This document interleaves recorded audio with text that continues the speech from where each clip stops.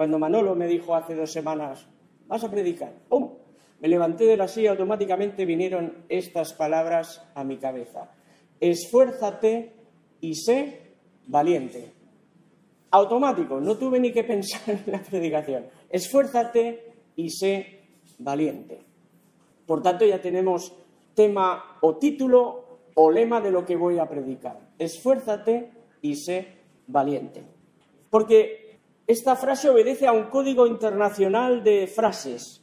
Hay palabras que puedes decir aquí, en la China, en Sudáfrica, en Japón, donde sea, que todo el mundo tiene los mismos códigos. Si tú ves un stop, ¿verdad que el stop de aquí es igual que el stop de la China o el stop de Rusia? Todo el mundo sabemos que stop es stop, ¿vale? Hay unos códigos internacionales. Exit, salida. Hay códigos que sirven para todas las personas. Esfuérzate y sé valiente, se lo puedes decir aquí en España a un niño, a un joven, pero puedes decirle lo mismo en japonés, en chino, en sudafricano, en cualquier idioma. ¿Por qué? Porque todo el mundo puede entender esta frase sencilla. Pero esta frase fue dicha a un hombre guerrero, a un militar, que fue Josué. Estas palabras se encuentran en el libro de Josué, pero hay otros libros también que la recogen, ¿verdad? Porque Josué recibió 3 avisos sobre el esfuerzo y la valentía. El primero vino de Moisés. Lo podéis leer en Deuteronomio 31:7. Dice: luego llamó Moisés a Josué delante de todo Israel y le dijo: esfuérzate. Estoy leyendo la versión Nueva Biblia Viviente. Esfuérzate y ten valor, porque tú guiarás a este pueblo a la tierra que el Señor prometió a sus antepasados y estarás a cargo de dirigir la conquista. El primero que le dijo esfuérzate y sé valiente fue Moisés. Y el segundo fue Dios. Lo leeremos en Josué capítulo 1, vamos a empezar en el 5, dice: nadie podrá hacerte frente mientras vivas, porque yo estaré contigo como estuve con Moisés. No te abandonaré ni dejaré de ayudarte. Esfuérzate y sé valiente, porque tú dirigirás a este pueblo con éxito y conquistarán toda la tierra que prometí a sus antepasados. Solamente si te esfuerzas y eres valiente, podrás obedecer al pie de la letra la ley que Moisés te dio, triunfarás en todo lo que hagas. Que no se aparte nunca de tu boca este libro de la ley, medita en él de día y de noche, obedécelo al pie de la letra. Solamente así tendrás éxito. Y en el versículo 9, por tercera vez, dice: sí, esfuérzate y sé valiente. No temas ni desmayes, porque el Señor tu Dios estará contigo donde quiera que vayas. Dios fue el segundo que le refirió las mismas palabras que le había dicho Moisés. Pero aún hay un tercer aviso. Alguien que le refirió las mismas palabras, pero las dejo para el final, y lo entenderéis. Tenemos un título: esfuérzate y sé valiente. Ahora necesitamos una introducción. Vamos a ver en qué debía de esforzarse Josué en la misión que había recibido. Porque este esfuerzo puede ser muy genérico, ¿verdad? Puedes esforzarte en el trabajo, en los estudios, en la familia.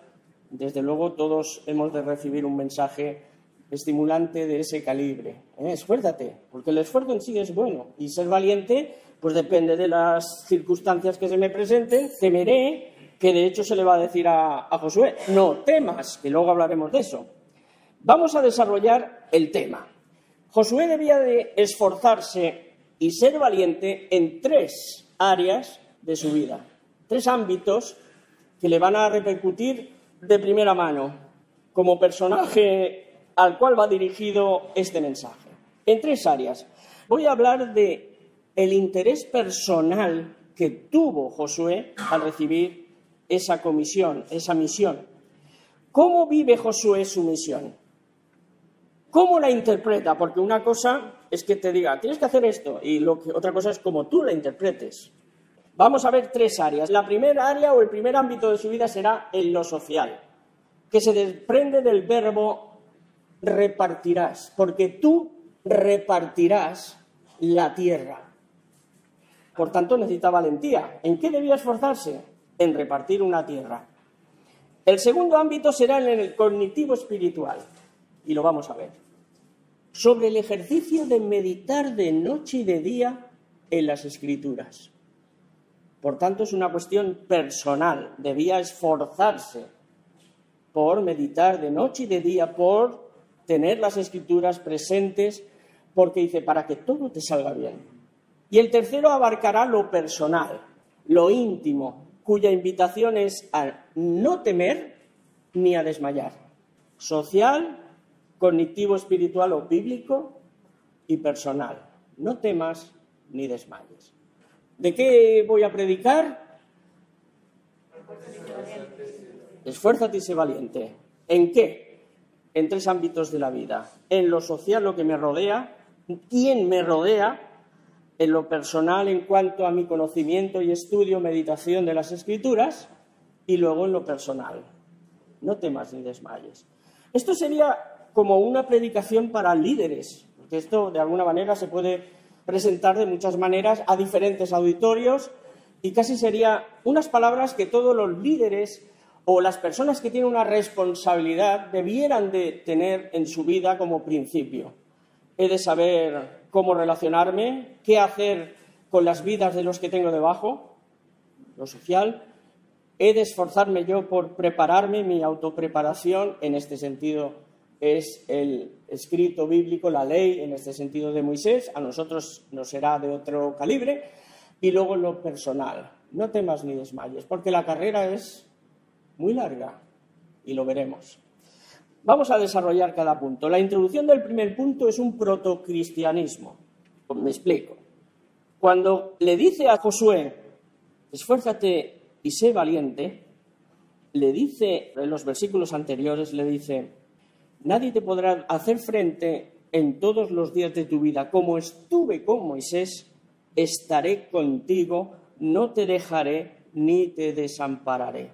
Esto, queridos hermanos, es un protocristianismo, porque Dios le prometió a Josué lo que a nosotros nos ha prometido permanentemente. Yo estaré contigo. Ese es un mensaje evangélico, un mensaje de la gracia. Yo estaré contigo, porque vemos que hay situaciones ahí, justo en el libro de Josué, en el cual, por ejemplo, el pecado de Acán, que queda escondido, que esconde para que nadie descubra que el Señor lo veía. ¿Y qué hizo el Señor? Permitió que los de Jai destruyeran, vencieran a las tropas de Josué.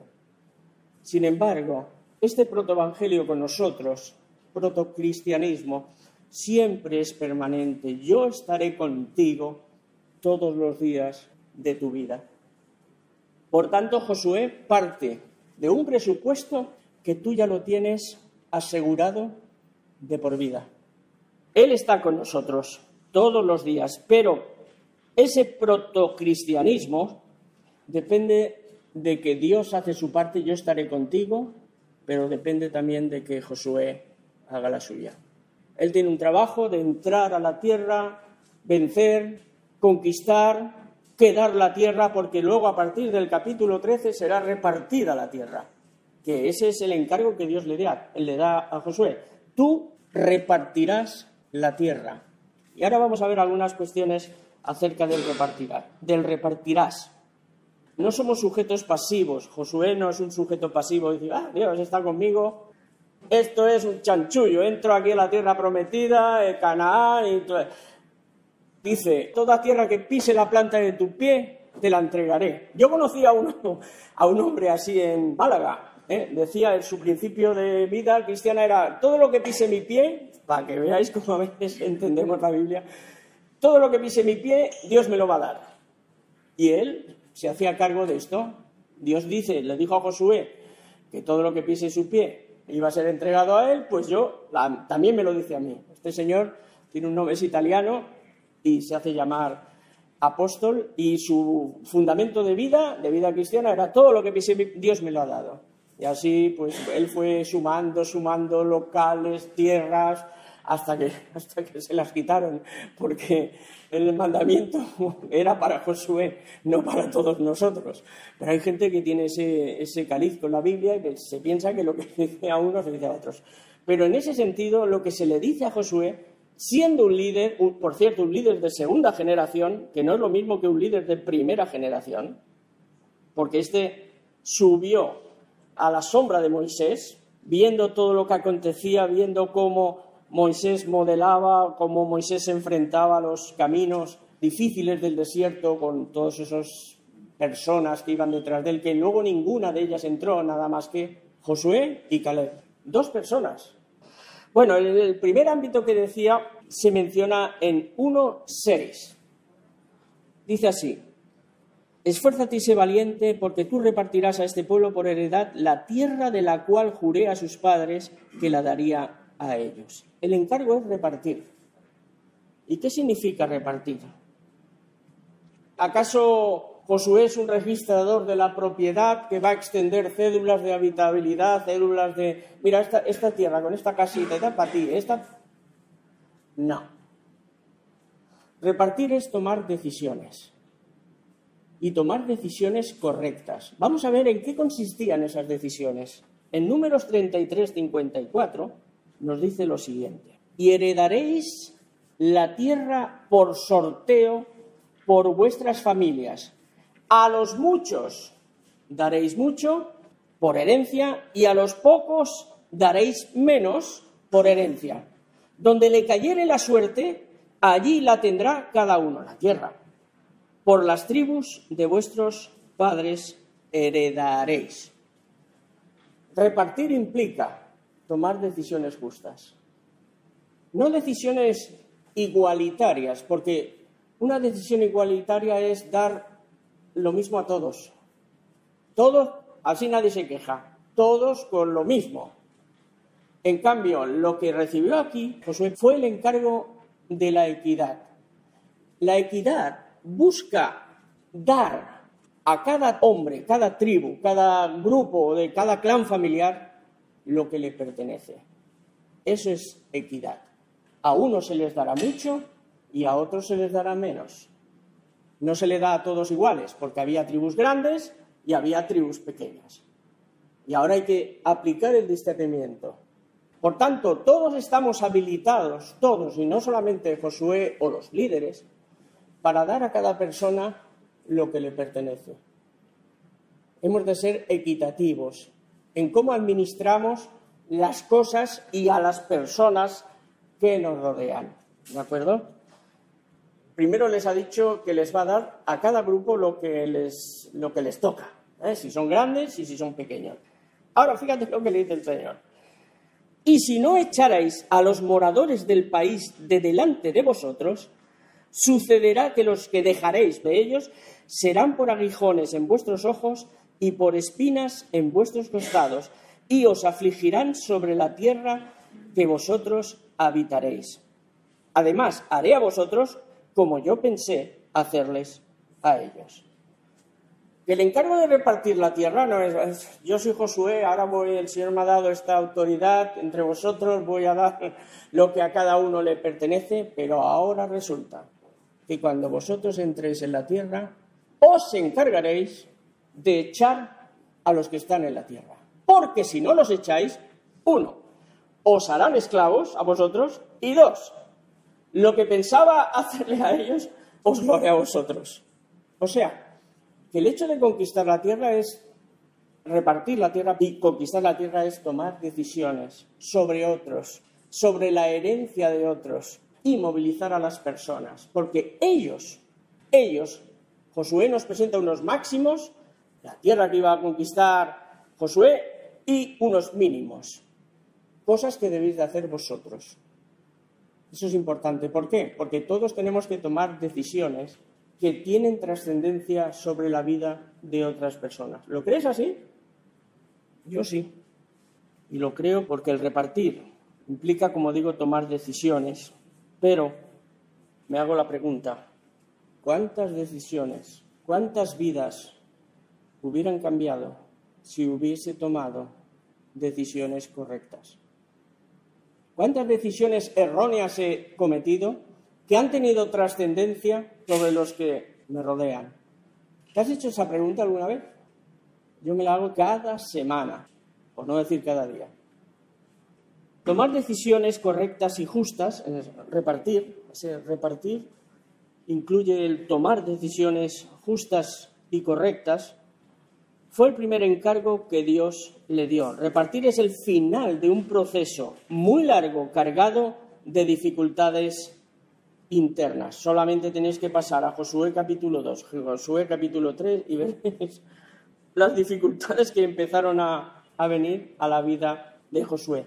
Pero en 13.1 nos dice, Josué, estás viejo. En Josué 13.1, Josué ya está bien. Y aún queda mucha tierra por conquistar. La cuestión es que lleguemos precisamente, y Dios nos llevará a la ancianidad, al ser mayores. Posiblemente mucho de lo que debíamos de hacer no lo hemos hecho aún. Pero él se fue con la conciencia tranquila de que había hecho lo que el Señor le había dicho. Y eso es porque tomó las decisiones, no perdió el norte, a pesar de Jai, de Acán, de este, del otro y de la moto. No perdió el norte. Hizo todo aquello que Dios le había encargado. Y lo podéis leer en Josué capítulo 21 y versículos 43 al 45. Él se murió con esa satisfacción. Y problemas siempre van a surgir. Aunque tú tengas claro qué es lo que tienes que hacer, no os preocupéis. Problemas van a surgir. En Josué 22, 19 nos dice que había 3 tribus que levantaron un altar y las otras tribus entendieron cuando se acercaron para ver por qué había levantado ese altar, interpretaron, ¿es que la tierra que habéis recibido acaso es inmunda? Hay gente que no está.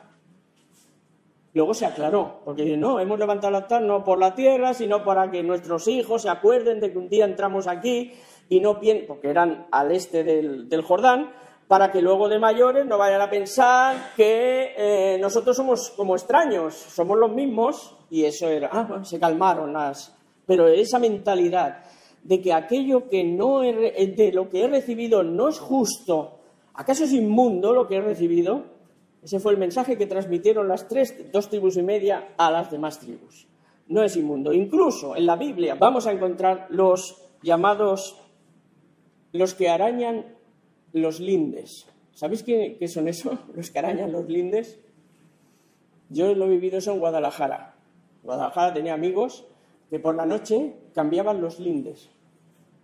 O sea, si su tierra llegaba hasta aquí, de noche corrían 2 o 3 caballones que le dicen que es que el caballón estaba ahí. La Biblia habla de aquellos que se apoderan de la tierra de otros a través de los lindes, ensanchan sus tierras y hacen creer que esas tierras son de ellos. Incluso la ley los llama malditos. Maldito el que extienda su tierra para quedarse con la tierra de otro. Por tanto, siempre va a haber gente, aunque tú tomes las decisiones correctas para todo el mundo, para todo el que te rodea, siempre habrá gente insatisfecha. Maldito, eso lo podéis ver en Deuteronomio 27, 17, por si alguno lo está apuntando, que habla, precisamente la ley tiene una palabra específica para estas personas. Ser justo en las primeras decisiones no impide que aparezcan situaciones conflictivas posteriormente. Y lo que nos enseña esto es que tú y yo, que no somos Josué, ni somos militares, ni somos príncipes de ningún sitio, vamos a tomar decisiones que van a afectar a la vida de otras personas y también a su herencia. Espero que se me capte lo que quiero decir. Cuando digo herencia no solamente hablo de dinero, hablo de muchas cosas. ¿De acuerdo?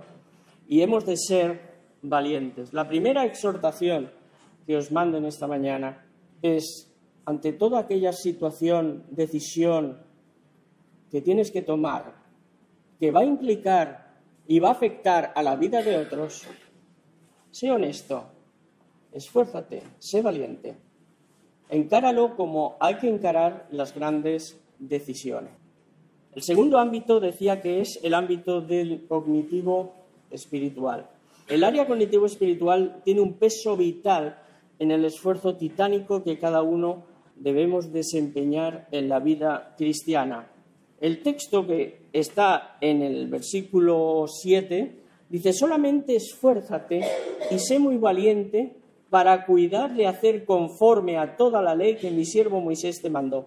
No te apartes de ella ni a diestra ni a siniestra, para que seas prosperado en todas las cosas que emprendas. Nunca se apartará de tu boca este libro de la ley, sino que de día y de noche meditarás para que guardes y hagas conforme a todo lo que en él está escrito, porque entonces harás prosperar tu camino y todo te saldrá bien. Hemos pasado de las decisiones que repercuten sobre otros a un área bastante particular, personal.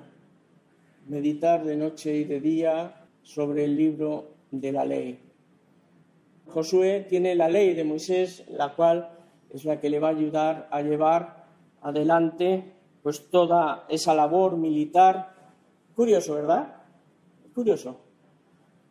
Céntrate en el mensaje que Dios le dio a Josué: y yo te haré prosperar, porque está interconectado las batallas militares con las decisiones que vas a tomar, con el tema de la ley, de su observación, de su estudio, de su meditación, de día y de noche.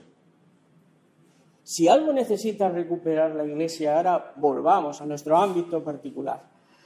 Si algo necesita recuperar la Iglesia es la centralidad de las Escrituras. Para mí hay dos temas que son tremendamente importantes. Uno, recuperar. Aquí creo que nunca se ha perdido, pero yo sí que veo en otros sitios que se ha perdido. La centralidad de Jesús. Y dos, la centralidad de las Escrituras. ¿Cuántos tenéis las Escrituras como una guía para vuestra vida?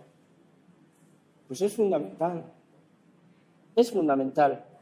Cuando hablo de la centralidad de las Escrituras, no hablo de interpretaciones denominacionales ni de dominio de teologías controversiales, que bueno, en esto pues yo estoy todos los días, pero que no voy por ahí. Hablo de enamoramiento, hablo de emoción ante la Escritura, hablo de satisfacción. ¿Cuántas veces habéis terminado de leer, de estudiar y me siento satisfecho? ¿Cuántas veces? Pocas veces, ¿verdad? Sentirse satisfecho ante la meditación responsable de las Escrituras. Hay un pasaje en Jeremías que me encanta y quiero que lo tengáis aquí grabado. Se encuentra en Jeremías 15, versículo 15 y 16. Voy a leer la versión NBV, que me encanta esta versión. Dice así: entonces Jeremías respondió: Señor, tú sabes que es por amor a ti que padezco. Me persiguen porque les he comunicado tus mensajes. No dejes que me maten. Líbrame de sus garras y darles su merecido. Y ahora viene el gran texto que quería compartir con vosotros. Son tus palabras las que me dan ánimo y consuelo. Ellas son como alimento para mi vida desesperada. Traen alegría a mi corazón triste y me deleitan. Qué orgulloso estoy de contribuir para que tu nombre se vuelva más famoso, oh Señor de los ejércitos. ¿Habéis experimentado las Escrituras de esta manera? Ánimo, consuelo, alimento y alegría. A veces las vivirás como alimento, a veces como alegría, y a veces notarás o sentirás que las Escrituras te animan, pero el caso es que sientas algo. Sabéis que yo estoy muy activo en alguna red social y me hacen llegar mensajes que por una parte me entristecen mucho. Me dice la gente, porque yo animo por redes a que la gente estudie, lea, compare, investigue, y hay personas que me dicen: yo leo la Biblia, pero no la entiendo. Leo la Biblia y me aburro. Ya se necesita sinceridad para que alguien te diga algo así, ¿verdad? Yo leo la Biblia y me aburro. Pero lo peor es lo último. Lee la Biblia por una mal enfocada obediencia. La leo porque la tengo que leer. ¿Os dais cuenta? La leo porque la tengo que leer. No importa si la entiendo, si no la entiendo, si me aburro, si me divierte o lo que sea. Las escrituras, la meditación de noche y de día, su obediencia, no es cuestión de teólogos, de personas que entienden mucho de la Biblia. Es un tesoro para todos. Las escrituras nos han sido dadas y son un tesoro para todos, para los sabios, para los no sabios, para los entendidos, para los menos entendidos. Es un tesoro para todos nosotros. Y ojalá empecemos a darnos cuenta que la Escritura es el mapa de Dios para nosotros. No leas la Biblia por leerla y ni te aburres, porque me da hasta pena oírlo. El otro día le dije a una persona, pero ¿cómo te puedes aburrir leyendo la Biblia? Y me decía, ¿y qué quieres que haga? ¿No hay nadie en tu iglesia, tu pastor, que te enseñen a enfocar la Biblia, a entenderla?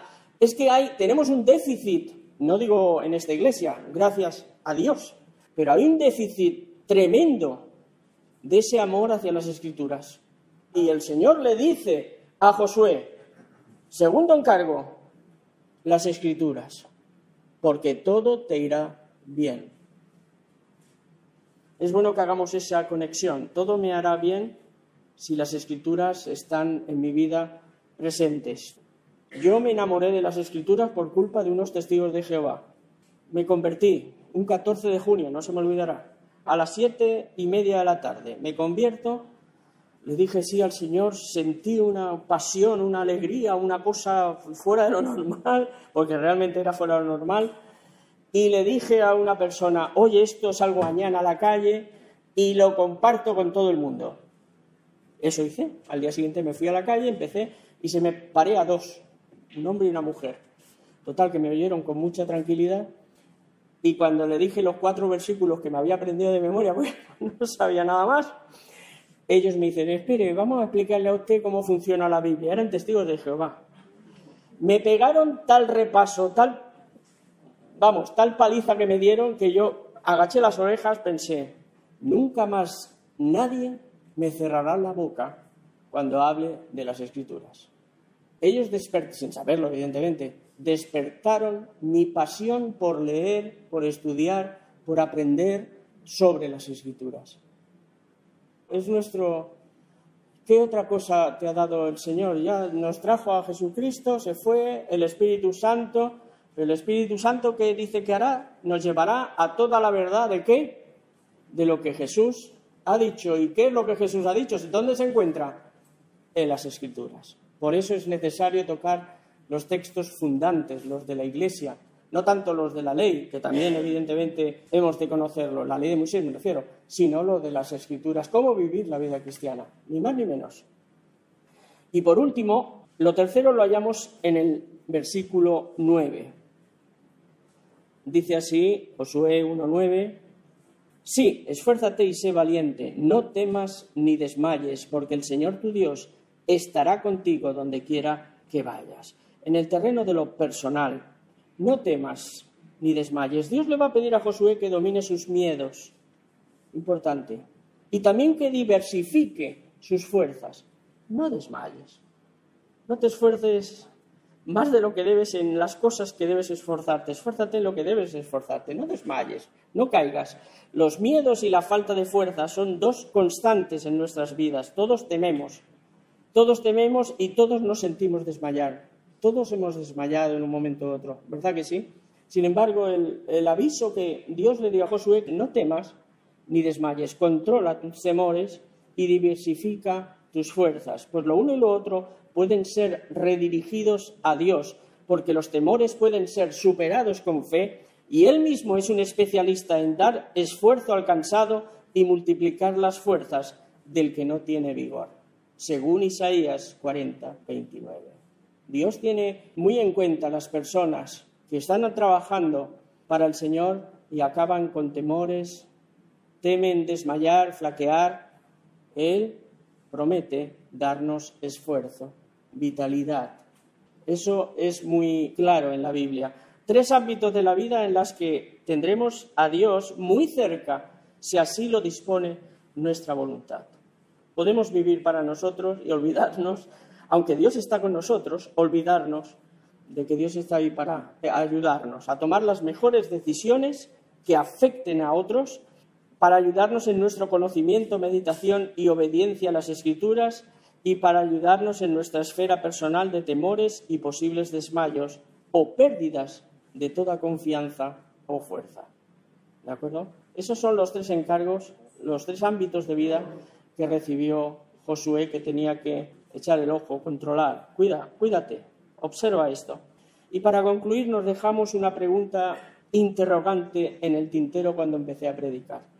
¿De quién recibió Josué el tercer aviso de que debía esforzarse y ser muy valiente? ¿Alguno lo sabe? Se lo dijo Moisés, ya lo hemos leído en Deuteronomio 31, 7. Se lo dijo Dios, Josué capítulo 1. Y hay un grupo que también se lo dijo. Vamos a leer Josué 1, empezaremos por el 16. Ellos estuvieron, cuando habla de ellos, habla del pueblo de Israel, ¿vale? Antes de cruzar el río Jordán. Ellos estuvieron completamente de acuerdo y se comprometieron a obedecer a Josué como comandante en jefe. Dijeron, te obedeceremos de la misma manera que obedecimos a Moisés. Le dijeron, pero cuida que Dios esté contigo como estuvo con Moisés. Si alguno, no importa quién, se rebela contra tus mandatos, morirá. Y mira qué dice ahí al final. Solamente esfuérzate. El tercer grupo era el pueblo. A veces no es cuestión de que un jefe nos diga, un responsable, alguien con mucha influencia sobre nuestras vidas, que nos diga, esfuérzate, sé valiente. Dios no lo vas a comparar con Moisés, ¿verdad? Incomparable. Pero aún faltaba un tercer aviso. ¿Y quién lo dio? El pueblo. Es que me lo estoy imaginando, mirando a Josué, diciendo, esfuérzate y sé valiente, porque de ese esfuerzo y de esa valentía nos vamos a beneficiar. ¿Quién? Todos. Yo salgo beneficiado del esfuerzo de Jaime, del esfuerzo de Manolo, del esfuerzo de Octavi, del esfuerzo de los que están tirando del carro en la iglesia. Como mínimo, la iglesia públicamente tiene que dar o decir gracias. Sigue esforzándote, porque de tu esfuerzo y tu valentía todos salimos beneficiados. Díselo al que tienes al lado.